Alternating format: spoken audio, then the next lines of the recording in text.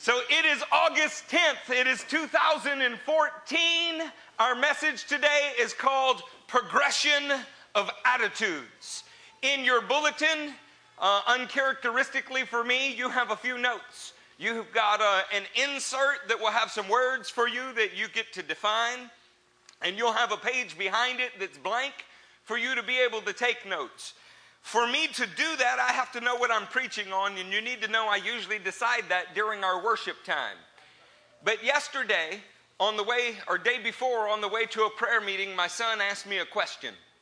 And, that's very biblical. The Lord told the Israelites to do certain things so that when their children asked, they could give them the answer. And I thought that if my son wanted to know, there was a chance that somewhere out there you might want to know. Turn with me to Matthew 5.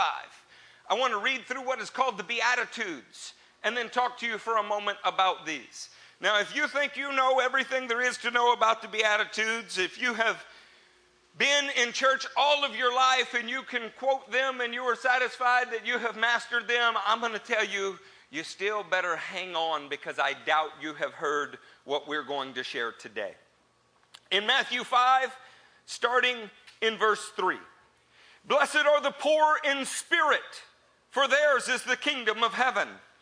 Blessed are those who mourn, for they will be comforted. Blessed are the meek, for they will inherit the earth. Blessed are those who hunger and thirst for righteousness. Oh my goodness. For they will be filled. Blessed are the merciful, for they will be shown mercy. Blessed are the pure in heart, for they will see God. Blessed are the peacemakers, for they will be called sons of God. Blessed are those who are persecuted because of righteousness, for theirs is the kingdom of heaven. I was reading what one man wrote about the Beatitudes, and I loved it. It might be the most concise commentary I've ever seen. He said he had 3 points about the Beatitudes. Number 1, they're all spiritual. Number 2, they're all unpopular. Number 3, they're all needed. Can anybody say amen? Amen. When we speak about these words being spiritual, John 6:63, I just quote it for you. He said, the words that I speak to you are spirit and they are life. When Jesus spoke, it was not simply to hear himself speak. It was not to exercise verbose nomenclature. It was not to demonstrate the ability to articulate. When he spoke, something spiritual comes to life. His words themselves are life, so much so that Peter spoke about Jesus and said, you have the very words of life. I would say we need to discern what the spiritual meaning of Jesus' words are. Can you say amen to that? Amen. When we say that they are all unpopular, in John 8:37, the latter half of the verse says this, you are ready to kill me because you have no room for my word. When you speak a spiritual word to a man who is dead spiritually, it will either bring him to life or make him desire to take your life. There is no middle ground. Men of great faith often inspire, but more often than not, they aggravate. There is something off-world about them, something not quite of this creation in their reasoning, and it's unnerving. We like our prophets dead. Everyone loves Smith Wigglesworth today, but not everyone loved him in his day. Everyone loves Leonard Ravenhill today, but the same men who quote him today hated him while he was alive. And it's always been that way because a spiritual word has a way of addressing our spiritual condition. Do you want your spiritual condition addressed today? They're all presently needed. This was John 6:68. Simon Peter answered him, Lord, to whom shall we go? You have the words of eternal life. We need these words that Jesus spoke, not quilted on our walls, not tattooed on shirts, not put away on a bookmark somewhere. We need these words like flowers need sunshine and water. We need to understand them. We need to apply them. We need to absorb them. We need to feed on them like you will eat something after church today. Have you ever heard something so many times, or thought that you had heard it so many times, that you just become numb to it? I mean, let me ask you, anybody fly recently? How many of you paid perfect attention while I stood up there and showed you how to buckle a seatbelt again? Okay, I got to tell you, I get pretty annoyed with the redundancy there. And if you go to some of the countries that I go to, you'll hear it in 4 languages. It literally takes an hour to go through all of them. It sounds like a man is speaking in tongues, and then every once in a while they go, aeroplane. You know, that's the most entertaining thing that happens. And I'm pretty sure that I know how to buckle my seatbelt. And I'm also pretty sure that if there's a loss in cabin pressure, my Christian ethic will not allow me to put a mask on myself before my child. I don't know who decided that, but they were a sinner.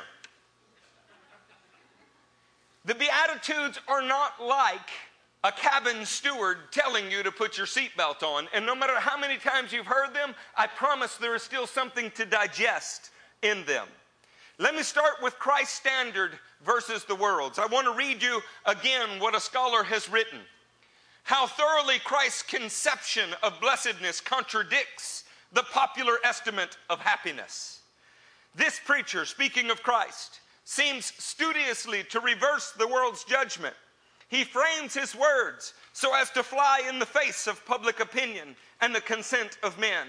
This startling contradiction between Christ and the world rests on radical differences in their way of looking at human life. Can we say that the Beatitudes do not represent the average person's worldview? How many of you get really excited? Let's not ask you. You'll be less objective about yourself. Let's be more objective about your neighbor. They're usually who we're best at judging, right? How many of you have a neighbor that you can just see dancing for joy and excited that they got a chance to be persecuted? Wow, so the Beatitudes are entirely opposed to the thinking of this world. Is it any wonder that in Luke, the 16th chapter and 15th verse, you find these words? You can stay in Matthew. I rarely lie when I preach, and occasionally they'll put these on the screen for you. He said to them, "You are the ones who justify yourselves in the eyes of men, but God knows your hearts. What is highly valued among men is detestable in God's sight." How many times have you been at a country club or in a restaurant at an anniversary dinner and heard people sitting around you that were not saved going, "Oh, it is so good to be meek. We'll get a chance to inherit the earth"? I, for one, have never heard such a statement. How many times have you heard people extol the virtues of mercy towards others? I've heard mercy extolled many times. I've been in traffic court. I've heard people say, "I need mercy, Judge." I have never heard a lost man extolling the virtue of extending mercy to other people. How contrary are the words of Christ to the system of this world. So much so that the man who stands as president of the United States now, when he was once a senator in 2006, made fun of this very passage from the floor of the United States House of Representatives. He made fun, and you can YouTube it, it's there. I played it from this pulpit 2 weeks ago. He made fun of "Blessed are the peacemakers." How could you sustain a nation like that? And yet these words were written to individuals and a nation. I want to assure you that it is very practical, that it is very spiritual, that it is very unpopular but very needed. And I want to live them with all of my heart. Keep your finger in Matthew 5 and go with me to Psalm, chapter 49. Say there when you were there. If I've already offended you, I make no apology. You can get an apology from me later when you hug me and tell me why you were offended. My heart's desire is to display the attributes of Christ. I do a poor job of it. Just this morning, what a ridiculous concept to take a human being like me. As human beings go, I'm about as unrefined as they get. And put me on display for the glories of Christ. And yet, he likes to take the lowly. He likes to take those who are not of noble birth. He likes to take those who used to be the sons of thunder and make them the apostles of love. And he's chosen to put us on display, as foolish as that would seem, because it showcases his wisdom. Just this morning, I got my feelings hurt, and I had to go talk to two brothers. And I realized while I was speaking, it was completely unintentional. And I had to hug them and say, I'm sorry. Didn't mean to get my feelings hurt. Saints, this is rough. There is nothing easy about displaying the Beatitudes. And yet, it is the center of Christianity. Are you in Psalm 49? Yes. Hear this, all you peoples. Come on now, say all you peoples. By the way, you peoples is an interesting way to say you nations of the world, right? So if you ever have been very offended that somebody said you people need to do this because they were speaking about your racial group, they were speaking about your geographical group, your knitting group, I don't care what it is, somehow or another, the Bible does the same thing. Hear this, all you peoples. He's calling us out from whatever group we belong to. Listen, all you who live in this world, both low and high, rich and poor alike. My mouth will speak words of wisdom. The utterance from my heart will give understanding. It's interesting. The one who wrote this are the sons of Korah. Korah was destroyed in a rebellion. How many of you know if you saw daddy get swallowed by the earth, you might repent. You might get your heart right. You might run after God with all. You might have written another psalm that said, even if the earth opens up and mountains fall in the sea, my heart will stand with you, Lord. The gospel is more important than our family lines. The gospel is more important than all of those other allegiances. He says, I will turn my ear to a proverb. With the harp I will expound my riddle. Why should I fear when evil days come, when wicked deceivers surround me, those who trust in their wealth and boast about their great riches? I will not be preaching about the prosperity lie today. I do it almost every Sunday. I will simply mention that I don't think this man ever had in mind that he would be speaking about people who claim to stand for God, boasting about their wealth. I think he probably had in mind the lost. This shows you just how far off base the modern church has become. When men stand behind pulpits and brag about the jets that they fly in, they are very, very far from the biblical worldview. Verse 7, no man can redeem the life of another or give to God a ransom for him. The ransom for his life is costly. No payment is ever enough that he should live on forever and not see decay. All of your money cannot buy you eternal life. How strange then that we hear words like, it is hard for the rich to enter the kingdom, and the poor are rich in faith. And then this psalm, all the money in the world will not buy you eternal life, and we still spend our lives trying to accumulate money. How very different the world's standards are from the kingdom of God. For all can see that wise men die. The foolish and the senseless alike perish. Their tombs will remain their houses forever, their dwellings for endless generations. Though they had named lands after themselves, or maybe buildings and pews. But man, despite his riches, does not endure. He is like the beasts that perish. This is the fate of those who trust in themselves and their followers who approve of their sayings. In this day of self-help gospel, in this day of 3 points to become a better, more successful you, understand that the Bible actually says those who are trusting in themselves and those who approve of their sayings is under a curse. With all of my heart, I want to live like Christ, completely free from curses, from disobedience. Like sheep, they are destined for the grave, and death will feed on them. The upright will rule over them in the morning. Their forms will decay in the grave, far from the princely mansions. Far from the princely mansions. When you think of a great man of God, can everybody just take a second and do that? Think of a great man of God. Wonder what came to your mind. Was he brown-skinned, barefooted, working in Southeast Asia? Was he on the east side of Africa, praying for those with elephantitis? Was he in Indonesia? Or did he just happen to sell an awful lot of books in the United States? What is it to be a great man of God? Is it to have a princely mansion? Is it to have a secret service detail follow you around? I know you're a great man of God when more people listen to you. Well, what does that say about the papacy?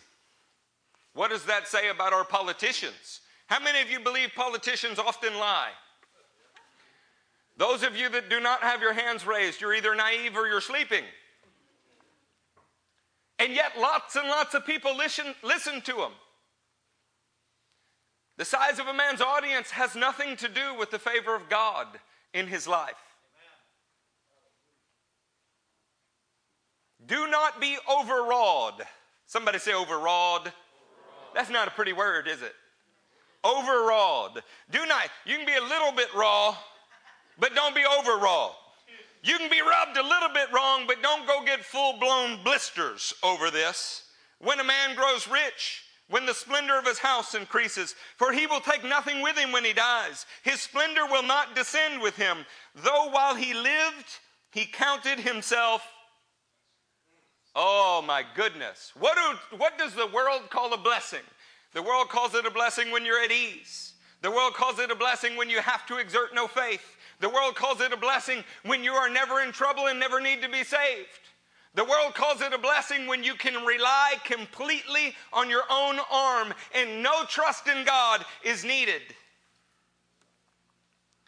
Though while he lived, he counted himself blessed, and men praise you when you prosper.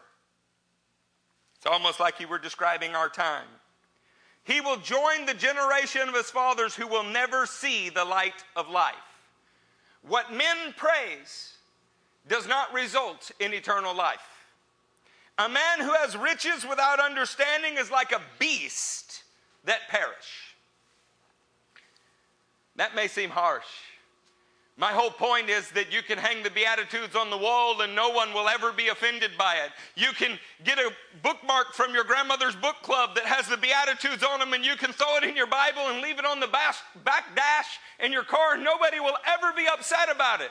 It is when you actually live the Beatitudes, when you be the attitude that we're talking about, that suddenly it starts to ruffle feathers. And the first group of feathers that it will ruffle are yours. And the reason being is because this has come to us in poetic speech. It has the rhythm and meter of a beautiful poem. And if you like the older, more universally accepted translations, it literally sounds like Shakespeare were writing. Living them is not quite as flowingly beautiful. It knocks skin off. It tears flesh away. It leaves you standing with only the regenerated work of God in the narrow way. When we think on these things, I want to read you a progression of attitudes that happens. I want to show you how one verse relates to the next. But in doing so, there's a danger. We live in a step-oriented world. If you have directions on how to assemble something, you read step 1, and step 1 logically leads you to step 2. And I understand that. This is Greek thought, and it makes great sense. It's built most of the world. The idea, though, is that in step 1, we achieve something when we're building. And that achievement allows us to move on to the second achievement. You follow me so far? Checks in a box. I did it. I mastered it. Time to move on. The progression of attitudes and the Beatitudes are not something that you achieve and therefore merit step 2. They are something that one step leads you into an ever-increasing step of grace. A new found appreciation for the depth of your Lord's love for you. There should be a special warning on this note. It's not because a man is poor in spirit that his is the kingdom of heaven. Blessed are the poor in spirit, for theirs is the kingdom of heaven, but it is not because of his poor spirit that he has earned the kingdom of heaven. There is a dramatic difference between saying that a man is blessed are the poor in spirit, for theirs is the kingdom of heaven, and saying blessed are the poor in spirit, they have the kingdom because of it. That may seem like a distinction without a difference at first glance, but I promise it will become clear. It is not because a man is poor in spirit that his is the kingdom of heaven, in the sense that one state will grow into another or will be its result. Still less is the one the reward of the other. The connecting link, so to speak, the theological coupling between the state and the promise is Christ himself. When Christ finds you in a certain condition, he does something about it, something that you could not do for yourself. When he finds you in a certain place, could the Egyptians rescue themselves from slavery? The Egyptians held the Israelites in bondage. Could the Israelites have simply risen up and overthrown the Egyptians? Well, it's happened in human history, but it did not happen in this case. God saw their oppression, and so he decided to do something about it. We have a God that reacts certain ways to certain situations. In fact, it would be best to look at the ministry of Jesus. Turn with me to the first chapter of John, and perhaps this will get clear. Tell me there when you were there. In the first chapter, look with me at the 14th verse. Anybody else there? Where are the rest of you? Are you there? The Word became flesh and made his dwelling among us. We have seen his glory, the glory of the one and only, who came from the Father, full of grace and truth. What is Jesus full of? Grace and truth. John testifies concerning him. He cries out saying, "This is he whom I said, he who comes after me has surpassed me because he was before me. From the fullness of his grace, we have all received one blessing after another." How do you get a blessing in Christ? Can it be earned? Can it be earned? You receive from his grace one blessing after another. For the law was given through Moses. Grace and truth came through Jesus Christ. I don't want to take an aside too far. It says, for the law was given through Moses. Grace and truth came through Jesus Christ. Your Western mind wants to set those two things as contradictory, juxtaposed to each other. Moses gave us the law, but Jesus gave us grace and truth. That is not how the sentence is written, not in English and not in Greek. Moses gave us a standard. The standard is good, it is holy, it is just, and it is right. Jesus gave us grace and truth. Grace is good, holy, just, right. Truth is holy, just, right. One of the problems with standards is we often don't like what they say about us. How funny that in the modern grace movement, we simply want to throw out the standard and call that grace. Grace looks at you falling short of a standard and shows you favor anyway and brings you truth. There's an enormous difference between receiving Jesus and saying, because I've received Jesus, my sin will never be counted against me no matter what I do, and saying, because I've received Jesus, I no longer want to sin and all I want to do is what he tells me to do. When we think of God, that's hard to conceptualize outside of Jesus. It's so hard to conceptualize that John 1 and verse 18 says it this way. No one has ever seen God. That word seen doesn't just mean to look at with your eyes. It means to comprehend, to grasp, to wrap your mind around. But God, the one and only, who is at the Father's side, has made him known. In Jesus, we see the character of God displayed in ways we can understand it. By the way, this is what your neighbor's supposed to do, is look at you and see the character of God displayed in ways he can understand it. We have the same mission as Jesus did. This is why the Bible calls us the body of Christ. And yet we need to look at where this all begins. What is the foundational revelation that has to happen before we can ever get to the end goal, which is displaying the characteristics of God? In Matthew 5, we start with the word blessed. Some of the newer translations say happy. Happy are the poor in spirit. That's almost a contradiction in terms, isn't it? I'm not picking on newer translations, not at all. Happy is a legitimate translation, or it wouldn't be translated that way. And yet something in the word happy leaves you falling short of what this word seems to actually mean. This word is makiros. We're going to put it on the screen. It's in your bulletin as well. Makiros, according to the top 6 or 7 lexicons that I could find, means blessed, possessing the favor of God. One went on to say it differs from the word happy in that a person who is happy could be viewed as simply having good luck. But makiros means that God has favored you, not luck. It's the equivalent of saying something about his kingdom is touching you. It's not happy are those who are poor in spirit. It's simply a way to say blessed means the favor of God is on those who are poor in spirit. The favor of God. When we think of Beatitudes, we're describing the conditions of mankind in which the favor of God will dwell. Would you like to know how you find God's favor? Yes. One of you. I get you. The rest of you are writing. You have notes in front of you, and so you don't want to leave without the definitions. I've given you Strong's numbers in your bulletin so that you can look them up if you like. I'm giving you a condensed definition. I'm saying every time you see the word blessed, you could put the favor of God is on this person. The favor of God, or blessed, are the poor in spirit, for theirs is the kingdom of heaven. What an interesting idea. Maybe if we want to think about the word blessed and the favor of God being on someone, every once in a while it helps you to understand what the opposite is. Have you ever not known how to define something, but you knew what it was definitely not?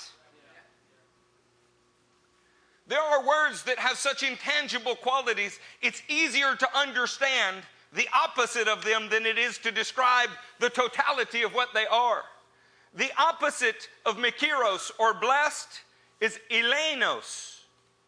It means worthy of pity, pitiable, full of misery, wretched, or miserable. That's not a pretty word, is it? Elenios, wretched. Some examples of it in the New Testament are passages like in 1 Corinthians 15:19. Paul says, if there is no resurrection of the dead, we are to be elenios more than all men. We're to be pitied. That would be a terrible, terrible thing. It's the opposite of the favor of God. Another time that it shows up in the Word is in Revelation 3:17, where Jesus said, you say I'm rich, have acquired wealth, I don't need anything, but you don't realize that you're elenios. You are pitiable, wretched. Do you mean to tell me that you could be rich? You could not have a need of anything, but in the eyes of God, not only not have favor, but be wretched and pitiable.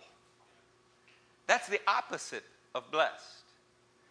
How strange it is that our natural eyes and our natural senses tell us a blessing is something that God says is wretched, poor, and pitiable.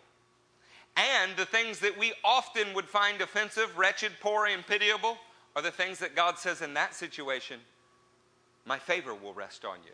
How many of you have really, outside of the understanding of Matthew 5, just aspired to have a broken spirit? I don't know very many people that when you say, what would you like to be when you grow up? I'd like to be completely crushed in spirit. That would be my goal. I hope to be so broken and so contrite that I could be described in Hebrew as being completely deflated. That's my goal. That's probably not what you said on career day in the 2nd grade, is it? Before we get into actually what poor in spirit means, could I talk to you just for a second about the character of God? It'll help you understand poor in spirit. Hebrews 12, starting in verse 14, says this: make every effort to live in peace with all men, and to be holy. Wait, let's take this for a second. How many of you have been able to obtain holiness by your own efforts? So when I was lost, I knew that it was wrong to curse. I knew that because I was being drugged to church. And while I was being drugged to church, I felt the conviction of God, but I had no ability to do anything about it. Does that make sense?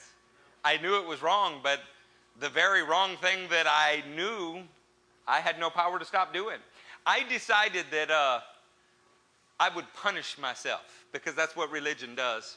I would do push-ups every time I said a foul word. I know that seems silly to you, but I was 18. I could do over 100 push-ups in one sitting without a break. But I couldn't go an hour without saying a foul word. What does that tell you about your efforts in holiness? And yet the word says, make every effort to live in peace with all men and to be holy. Without holiness, no one will see the Lord.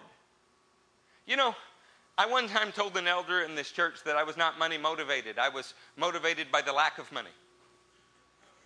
In other words, I could care less about having money until I needed something that I did not have enough money to get. Does that make sense? You've not heard me talk very much about money in months and months and months. Then we feel a call to go to Romania, feel a call to go to Peru, and suddenly I'm selling everything I have. We're scraping together pennies. Why? Because for me, it's the means to get where God has told us to go. You know how you recognize poverty in your spirit? When you don't have what it takes to do what God has told you to do. Oh yeah, maybe we'll say that again.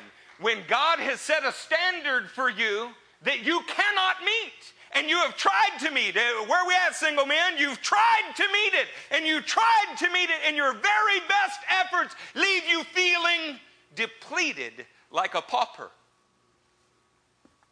When we speak of poverty of spirit, you need to think of what God is so that we can understand poverty of spirit.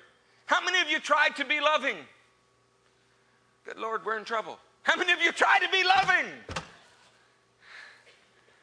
Numbers 14:18 says the Lord is slow to anger, abounding in love, and forgiving sin and rebellion. He doesn't have to try. It's what he is. 1 John 4:8 says whoever does not love does not know God, because God is love. He doesn't have to try to be loving. He doesn't have to put forward a great deal of effort and work at it. It is his very nature. Some people in high theology call it an immutable characteristic of God. It's something that cannot be taken away. It's something that he never loses. Church, how many of you have tried to be loving and fallen short of it? When you compare yourself to the character of God, how short are you in regards to love? We honor a woman named Rosa Parks, and she should be honored. It was a dispute over a bus seat.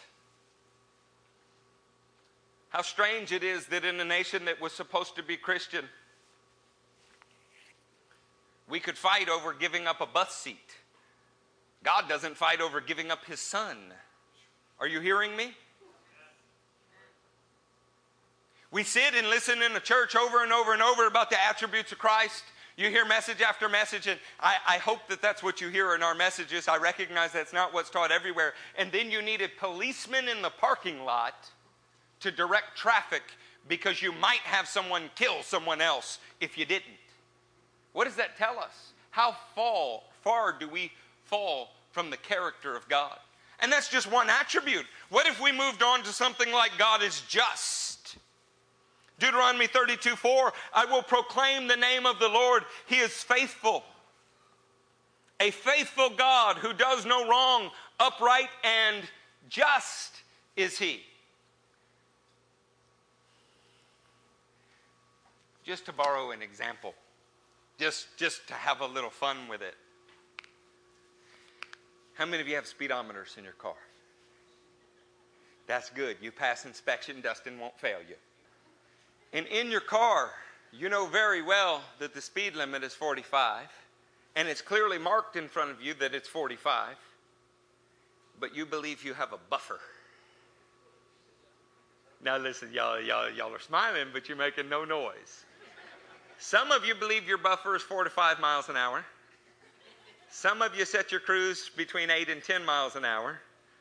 And some of us just bind the police and loose the gas. God is just. I'm not bringing the speed limit into the moral dilemma because it would be too personally convicting and I would need to get saved at this meeting. I've always struggled with why it's okay in Germany and not okay here, but this is the way of the world. We won't go into long treatise on Romans 13 and obeying the laws of the land. I would simply say that God's justice demands perfection. How short of perfection do you fall? How much does it affect you to know that? Have we heard grace with so much grease that we no longer realize how short we fall of perfection? Has our agape become so sloppy that we're sure God just loves us so much that he's no longer just? In Revelation 15:3, the latter half of the sentence says, Lord God Almighty, just and true are your ways. Is that a true statement or not? If it's a true statement, then God's justice did not go away in what people call the New Testament dispensation. It didn't go away at the cross, God's justice. He's still the same God with the same character. How are you feeling as far as your spiritual bank account with justice? If justice in the strictest sense was applied to your life, would you be poor in spirit? Say, wait. I've reformed my ways, Pastor. And I hope you have. I know most of you, and most of you have reformed most of your ways. Still working to identify all of those areas where we haven't. Let's just say that we decided to be really upright, moral men. We said, God, we want to satisfy your justice from this point forward. We're going to be holy. But what about before this point? What do you do about the debts that you could not pay? What happens with the justice of God if before this moment in time, everybody's life you touched, you wrecked? What do you do with that? Is there anybody in here that was spiritually bankrupt? You have more just debt against you than could ever be paid. We're beginning to tap on the door of what it means to be poor in spirit. We haven't even gotten to holiness and mercy. 1 Peter 1:15 says, but just as he who called you is holy, so be holy in all you do. Not be holy on Sunday, not be holy on Wednesday, not be holy in your prayer closet. Be holy in all you do. Well, what do you do in a day? Well, I had to water the lawn. Were you holy while you watered the lawn? I had to go to the mailbox. Were you holy while you did that? I had to watch TV with the kids, Were you holy while you did that? Holy in all you do, because he is. How far from hitting that perfect goal are you? When we think of poor in the spirit, when you think of what the older translations say is poverty of spirit, blessed, favored by God, are the poor in spirit. You're favored by God when you recognize your spiritual condition. This word poor, tokos, it's in your bulletin. Strong's number 4434. I'm going to read you the whole definition and then give you the summary. To crouch, cower like a beggar, poor and helpless. Someone in abject poverty, not just struggling to get by, not just a little bit poor, abject poverty, utter helplessness, complete destitution. How many people have you known that you might describe as destitute? You say, well, that brother's destitute. His business went under. His wife left him. His kids don't talk to him anymore. He's destitute. That's not completely destitute because he's still wearing clothes. He still has a watch. He still has the ability to eat today, somewhere, even if it's a meal given to him, he's got something. This is completely destitute. One translation, or rather commentary, lexicon I should say, says figuratively in Matthew 5:3, poor in spirit means those who recognize their utter spiritual helplessness. When we're describing the character of God and what it is that God favors, the very first step to finding God's favor is realizing just how incredibly short of his character you personally are. How completely helpless to affect change in your own life. How utterly destitute of good you are in your own life. This is an offense in the modern church. We say that he basically died to give you help in this life, heaven in the next, give you your best life now. We all know that you're good people, but let's come add some Jesus to it, and you're a pretty good old boy, but now you'll inherit heaven. Jesus said the very first thing that God will favor is when you recognize the gross disparity between what he has called you to and where you're presently at, and see yourself as utterly incapable of changing your condition. Christ is not often preached that way anymore. And he's not often preached that way anymore because 100 out of 110 people don't run to an altar for that feel-good message. This is not the raise your hand, fill out an inquiry card, we will mail you your certificate of salvation kind of message. I want you to understand how revolutionary what Jesus said is. Have you ever gotten the impression that we were in a gospel-hardened time? What do you think he's preaching to? These people have had the word of God since Moses. And the vast majority are missing it to the place where he says, whores and tax collectors come into the kingdom ahead of you. Why? Because they recognize their poverty of spirit. It says one man comes to the altar and he beats his chest and he tears his clothes and knows that he is a wretched sinner. And another comes and prays, thank you, God, I'm not like him. Boy, this is so applicable to our situation today. We've heard the Beatitudes and heard them and heard them and heard them, and they're probably in some decorative piece of art in our houses. And the very first one, poverty of spirit. The best messages I've ever heard preached on this in my life, we still saw so little of it in the human beings that preached them, this one included. It's an easy concept to explain. It is terrible to wrestle with.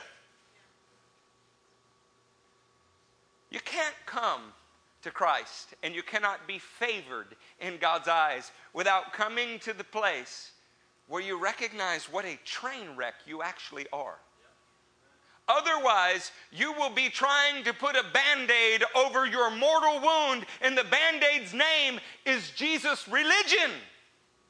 Jesus did not die to make bad men better men. He died to take dead men and cause them to live. He didn't come to elevate your situation, your finances, or anything else. He came for a total reversal of your state. It doesn't happen, though, when we don't even know our own state. We read the parables that are written in Matthew, and we're sure that they're written to the lost. And yet the people that he said them to believed they were saved. We live in a nation where the predominant religion is supposed to be Christianity, but the same poll says most doubt their neighbor is a Christian. What does that tell us? It tells us we don't know our own condition. We might know how far our neighbor is from God, but we very rarely know how far we are from God. And we don't like this kind of preaching. Like, listen, I need to hear something uplifting. I need to be blessed in my inner man. I need to be built up, not torn down. You can't build upon leprosy. You cannot build a house that is riddled with mold. You have to tear the whole house down. We're trying to build on foundations that are not laid by Christ. They're not the house on the rock. They're the house on the conglomerate sand and rock. Church, when we recognize where we really are, it's the beginning of all real wisdom. By the way, the idea of Psalm 14 says that a fool says in his heart, there's no God. He doesn't say it in his intellect, he says it in his heart. It is not an intellectual decision to say there is no God. It's not something that someone reasoned out. It's a heart decision. It's the opposite of poverty of spirit. It's a way around poverty. Have you ever noticed with creation arguments? We say, oh, well, you know what? I think there was a big bang. And see, all this swirling stuff, it spit out stars and eventually planets. And then on the planet, there was this primordial soup. And out of it, grew some lizard man or what. I mean, it gets downright ridiculous. Then where did the bang come from? I'm not saying that that's how anything happened. I'm simply saying it is a diversion. To say there is no God is to try to work your way around the comparison between God's character and yours. It's a heart decision. And now we say, oh, no, there's a God. We even say in God we trust on our money. But are you studying His character and recognizing the difference between Him and you? In the charismatic world, so often we simply say we're the righteousness of God in Christ Jesus. We stand in Christ, so we're therefore complete. Because you stand in Christ, you're credited with that. That does not alleviate you from the obligation to actually be right. It does not alleviate you from the obligation to actually strive for holiness. The Bible over and over and over says without holiness, no one will see the Lord. Do you want to just be declared positionally righteous, or do you want to strive for righteousness? The theologians descend on the room and alleviate all conviction with a simple nod of the head, maybe an at the end of someone else's prayer. We're suddenly a new creation in Christ Jesus. But what if you're not? What if you never came to the gut-wrenching, wrecking truth that the creation that you are is devoid of anything good? When you ask people their testimonies, when you're asked your testimony, does it say that you've been in church all your life and one day you got more serious about Jesus? That's not much of a testimony according to the Beatitudes. You may have been in church all of your life, and that's a great thing, and I don't disparage it at all. My kids have been in church all their life, whether they wanted to be or not, and as long as I'm alive, they'll never have a choice. But they still have to come to a place where their very best is filthy, disgusting, dirtiness before the living God. And they cry out for change. We saw this happen to Judah just months ago. I'm proud of you, Judah. He stood up like a man in front of an entire congregation, and he said, I will not leave this service without telling you the truth about my state. That was poverty of spirit.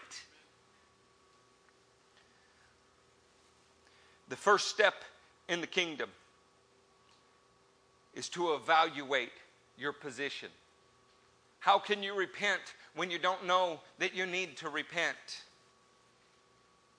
What would you be repenting of? Blessed are the poor in spirit, for theirs is the kingdom of heaven. I want you to know something. When you are utterly wrecked in your soul,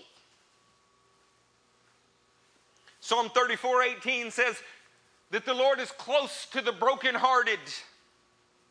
When you're utterly destroyed in your soul, you're not far from the kingdom. The Lord is close to the brokenhearted and saves those who are crushed in spirit. When were you crushed in your spirit?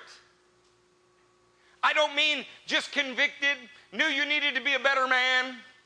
I don't mean mildly irritated with your present circumstances and in need of a rescue. I mean, when were you crushed by the weight of the knowledge that you were nothing like God called you to be.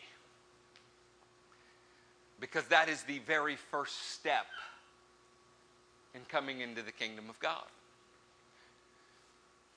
If you don't come in through the gate, how can you be in the kingdom? You might be walking among those who are in the kingdom. You might have learned the language of the kingdom. You might even pay what you think are the taxes of the king. And yet never had the revival in your soul because you never declared it actually dead. It was simply language to you. And yet many of you have come to the place where you are completely spiritually helpless, destitute in every way. And it causes something. Verse 4 of Matthew 5. Blessed, favored by God, are those who mourn. When you recognize the condition of your own soul and it causes you to mourn. You know, you can be a little bit sad. I see people who've sinned and they're a little bit sad all the time. Sometimes they're sad they got caught. Sometimes they're sad you know about their sin. Sometimes they're sad for what their sin is costing them. Have you ever been to a funeral of a small child? Look over it as parents. That's what mourning looks like. You want to know what mourning is? It's when an 8-year-old dies on a four-wheeler in Angleton, Texas. You want to know what mourning is? It's when a drunk driver kills your only son. That's mourning. When you recognize the condition of your soul and it causes you to be distraught to the place you would do anything. You ever watch somebody bury a child? What would they do to reverse that situation? The better question is, what wouldn't they do? Don't tell me you're mourning over sin when you plan to do it again next week. Mourning over your situation brings the comfort of God. You say, hey, brother, I don't know whether you know, we're Pentecostal, but we're the charismatic kind. We don't really, the other travailing mourning stuff. You're missing me. I'm not talking about begging God. I'm talking about being broken over your own state to the place where it distresses you. That's the ones that receive His comfort. Some of you get broken over other people's states. I don't even watch TV anymore, but I hate when I'm in someone's house or I'm in a waiting room somewhere and the little weird dogs for the Humane Society come on. It's a gnarly looking dachshund, weird teeth and all, and the sad music's playing and everybody goes, oh, and you're moved in your spirit for the dog. What about the state of your own soul? You say, but I believe in a Christianity that focuses on them. You can't bring them anything until you've dealt with your own situation. You cannot go teach before you've told. What would you be bringing them? You bring them Band-Aids. You bring them food. You bring them temporary relief, but you yourself a slave to sin and pretty happy about it.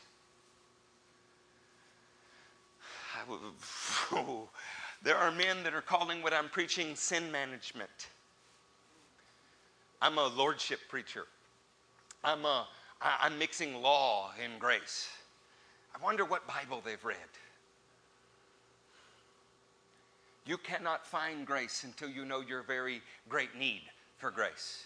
And grace teaches you to say no to ungodliness, not gives you an excuse to continue in it. The grace of God has appeared to all men to teach us to say no to ungodliness. Mourning over your situation. This leads us to blessed are the meek. Blessed are the meek, protes. Protes is an interesting word. To skip the 6 or 7 definitions here and summarize them, it is that attitude of spirit where we accept God's dealings with us as good and do not dispute or resist. This is a difficult word, meek. It's fallen out of use in the English language. The Evangelical Dictionary of Biblical Theology says this about it.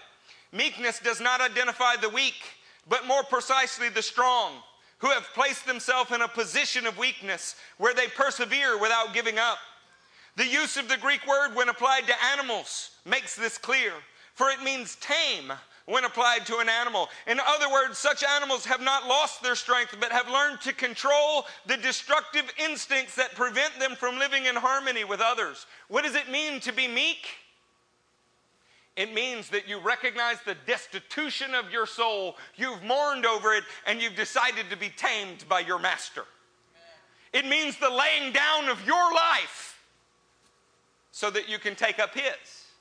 It means that if I'm left to my own nature, which has ruled me my whole life, all I do is cause more poverty of spirit. And I am so mournful over it that I'm at the first time in my life saying, I'm going to yield that control to you, Lord.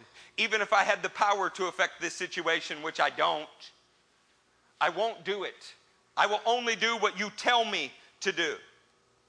What an interesting thing that the meek are the very ones who will inherit the earth. The ones who have surrendered their own lives are given the entire planet. Poverty of spirit leads you to mourning. Mourning over your poverty of spirit leads you into meekness.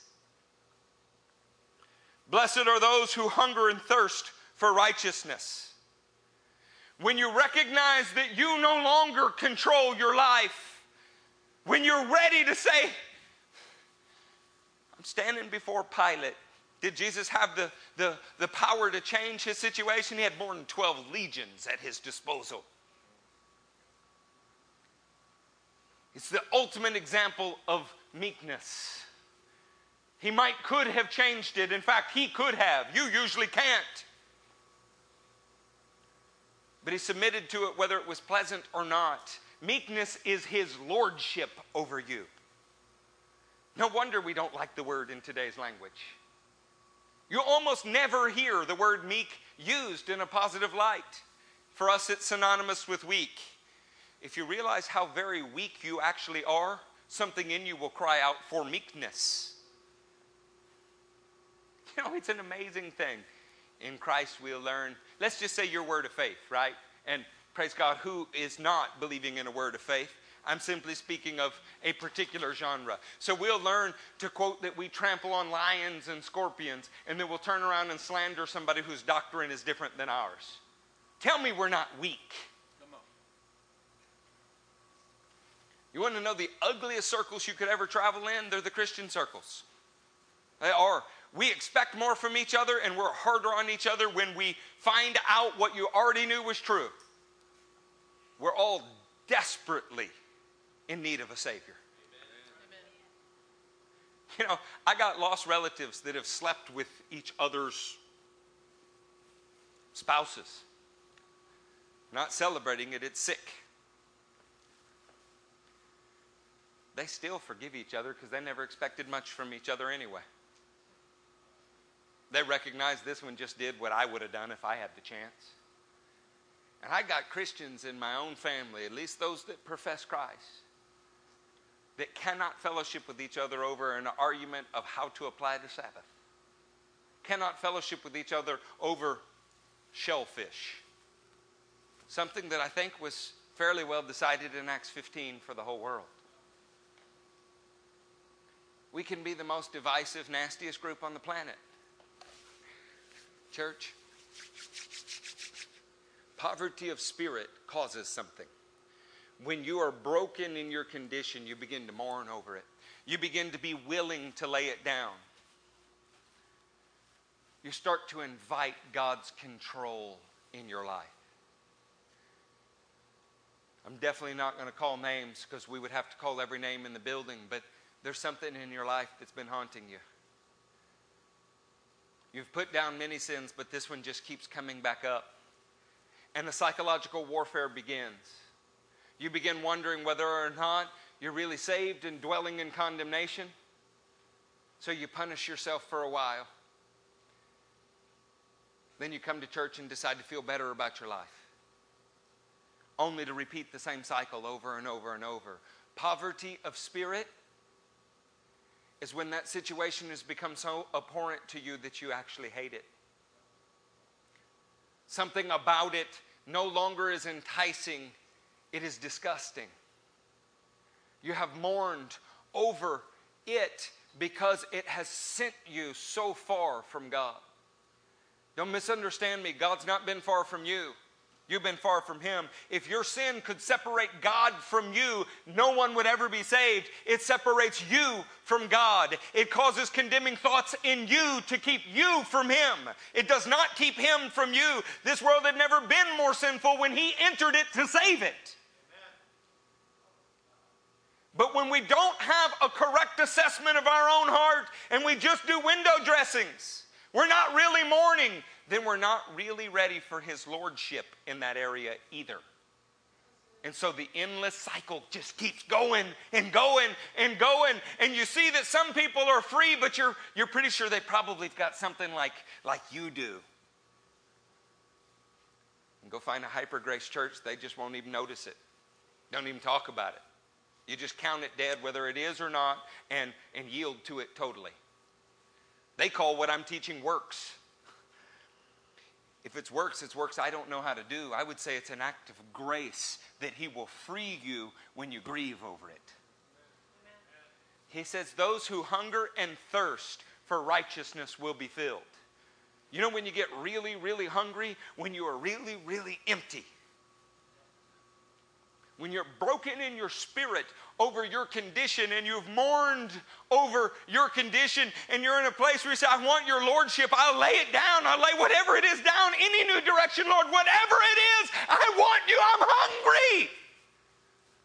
He provides a way out. He provides righteousness.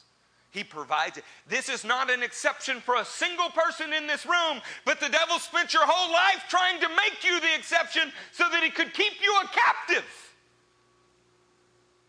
You tell yourself things like, well, this is just my personality. It just runs in my family, you know. Sin runs in everybody's family. Say, well, that one must just, he must just have excellent willpower. Willpower's never saved a human being and has never stopped a sin. Willpower at the very best delays the fight to a moment where your integrity fails. You need the grace of God to fill you. Those who hunger and thirst for it, because without it, I'm completely destitute, Lord. I'm mourning over, I'll lay it all down. Will you give me help? He says, I favor a man like that. Amen. Blessed are those who hunger and thirst. What does blessed mean? Does it mean happy are those? No, it means God favors a man who has learned to hunger for Him. I'm going to tell you the truth. He met me in such a powerful way that I got a belly full. I mean, I was Mr. Pious and I had no idea because I wasn't struggling with anything that I knew of. You know, ignorance is bliss. I am so much more hungry for Him today than I was then because I am so much more aware of my failure and my faults. Just this morning, I go to talk to two of my close friends about something that's important, and I realize I heard them just by asking them. I can barely do anything right. And yet, when you hunger for Him to do it through you, you know where I failed today? I thought and I acted. And the thought and the act technically meet all of the right definitions because we're Christians, we can do that. I didn't hunger for the way He wanted it done. I didn't yearn for Him, recognizing that without Him telling me I was likely to screw it up. And so I did. How many thousand times has I had, and we just, you know, I mean, it's all under grace, it's all under grace. Whether it's under grace or not, it's not the way you were called to live. Do you want to go around hurting each other? Was it written to Christians or non-Christians? Stop backbiting each other or you will devour one another. Written to Christians or non-Christians? I mean, think on this subject, saints. This Bible was addressing people who were in covenant with God. Certainly it is addressing us. Broken in your sin, poor in spirit, mourning over it, desiring comfort from God because you have none of your own. Meek, meaning that you have laid down your will and you want His at all cost. hungry for His righteousness. Oh man, happy day, the day that He first stamped upon your heart His righteousness. Do you remember it? If you don't, then it didn't happen. Not somebody else telling you, oh, you prayed after me, now you're saved. I'm talking about the moment where His Spirit bared witness with your spirit and you realize, I did all that and I no longer feel guilty. I'm new. I remember it, you know. Everybody who lived around me at the time remembers it because I ran to every human being I knew when I told them. Jennifer had the best response. We'll see. She'd seen me do a lot of yucky things. Just a few weeks earlier, I still had scabs on my hands from the old life. I was still in legal trouble from the attorney's son that attacked my fist with his face. And God changed me. I never could have done. I've been trying for years. I was first drugged to church as a 9-year-old little boy. All church was for me was a smaller pool to date in. Some of you church brats just laughed because you know exactly what I'm talking about. It's like shooting fish in a barrel.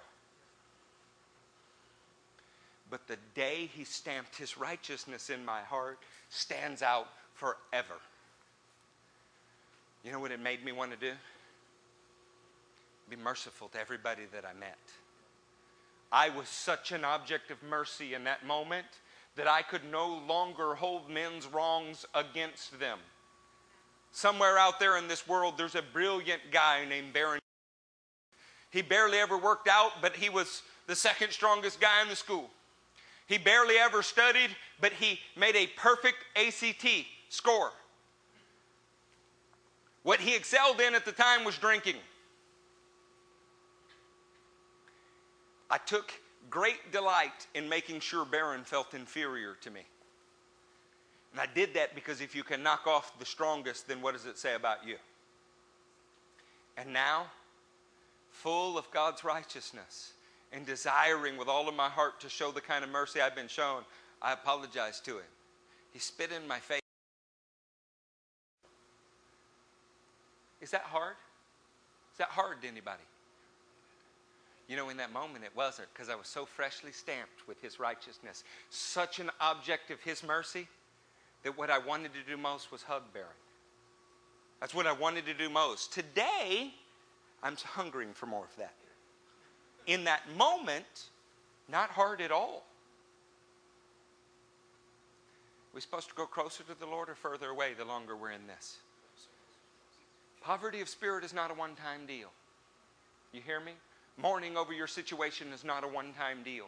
Meekness is not a one-time deal. Hungering for righteousness, not a one-time deal. Maybe that's why the Hebrews called this a walk with God. Blessed are the pure in heart. When you've been filled with God's righteousness, and because of receiving His mercy, you begin to show people mercy. Something happens. You start to see the world differently. Isaiah 6 says, glory, glory, glory. The whole earth is full of the glory of the Lord. Habakkuk 2:14 says, the knowledge of the glory of the Lord will cover the earth as waters cover the sea. Well, which is it? Is it already full or not? The earth is full of God's glory, but it takes someone who's been stamped with righteousness, somebody who's learning to see the world as God sees it, extending mercy, to be pure in heart. And then you start to see God everywhere. Are you hearing me? What you do towards other people is a reflection of what God has done towards you or not done towards you.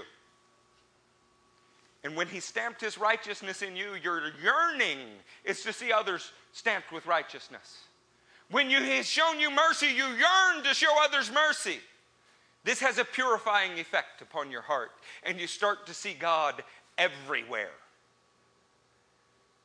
A missionary named Donnie Schaefer gave me his testimony when I was just a young man, and I'll never forget it. Aside from all of the usual experiences of having been wicked and then made righteous, of walking into a charismatic church and pretty sure that they were Indians dancing around him, circling the wagon. He said, when I got in the car, after being filled with the Holy Ghost, REO Speedwagon was on the radio. And they were singing about Jesus. Now, I was a young man, and I knew who REO Speedwagon was, and I knew they had never sung about Jesus. His point was he saw God's glory in everything. To the pure, all things are pure. Now, I imagine sometime later he quit listening to REO Speedwagon, and this is not an endorsement to not become sanctified. It's simply different eyes to see the world because God has done something to you. To the impure, the Bible says, nothing is pure. You can assign false motive to the purest of intention. Why? Because your own heart is tainted. Pure in heart, see God. When you begin to see God everywhere, when you're pure in heart and you begin to see God, something else happens. Favored are the peacemakers, for they will be called sons of God. This is one I really could preach about forever. Put Psalm 34:14 on the screen. Blessed are the peacekeepers? No. Blessed are the peace desirers? No. Blessed are the peacemakers, for they will be called sons of God. In Hebrew, a son is a bar. It means you're a chip off the old block. You are like your father. Blessed are the peacemakers because they will be recognized as like their father. Favored by God are those who make peace because they will be like their father. What is our God like? He takes action to make peace.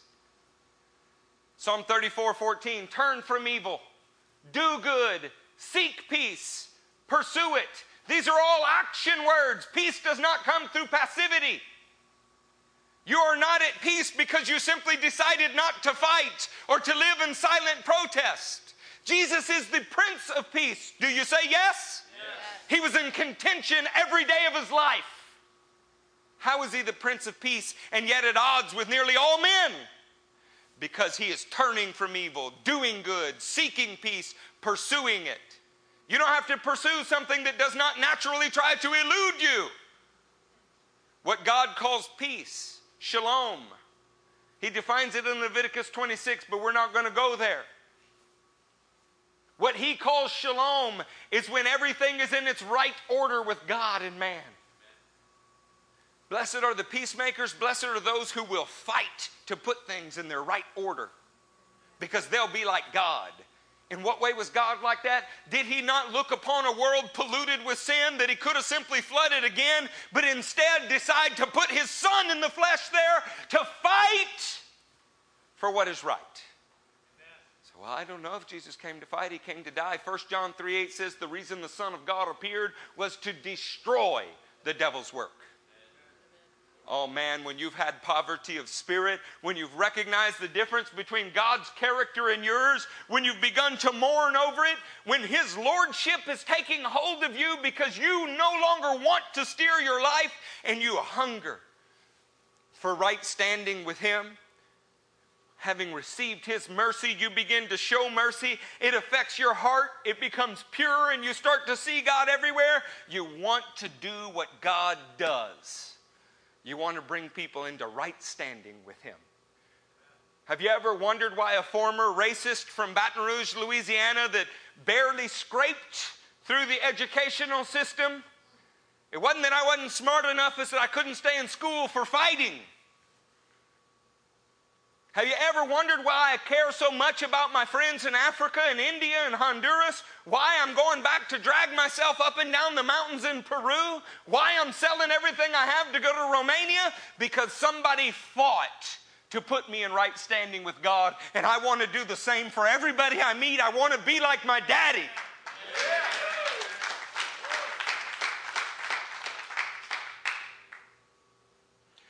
Do you remember where this started? Blessed are the poor in spirit, for theirs is the kingdom of heaven. Listen to where it ends. Blessed are those who are persecuted. Friends, when you begin to act like your father, they will persecute you. Blessed are the poor in spirit, for theirs is the kingdom of heaven. Blessed are those who are persecuted because of righteousness, for theirs is. It's a circle. It is not a linear movement. It's not a straight line. You don't ever graduate from poverty of spirit and end up somewhere else. It's a circle.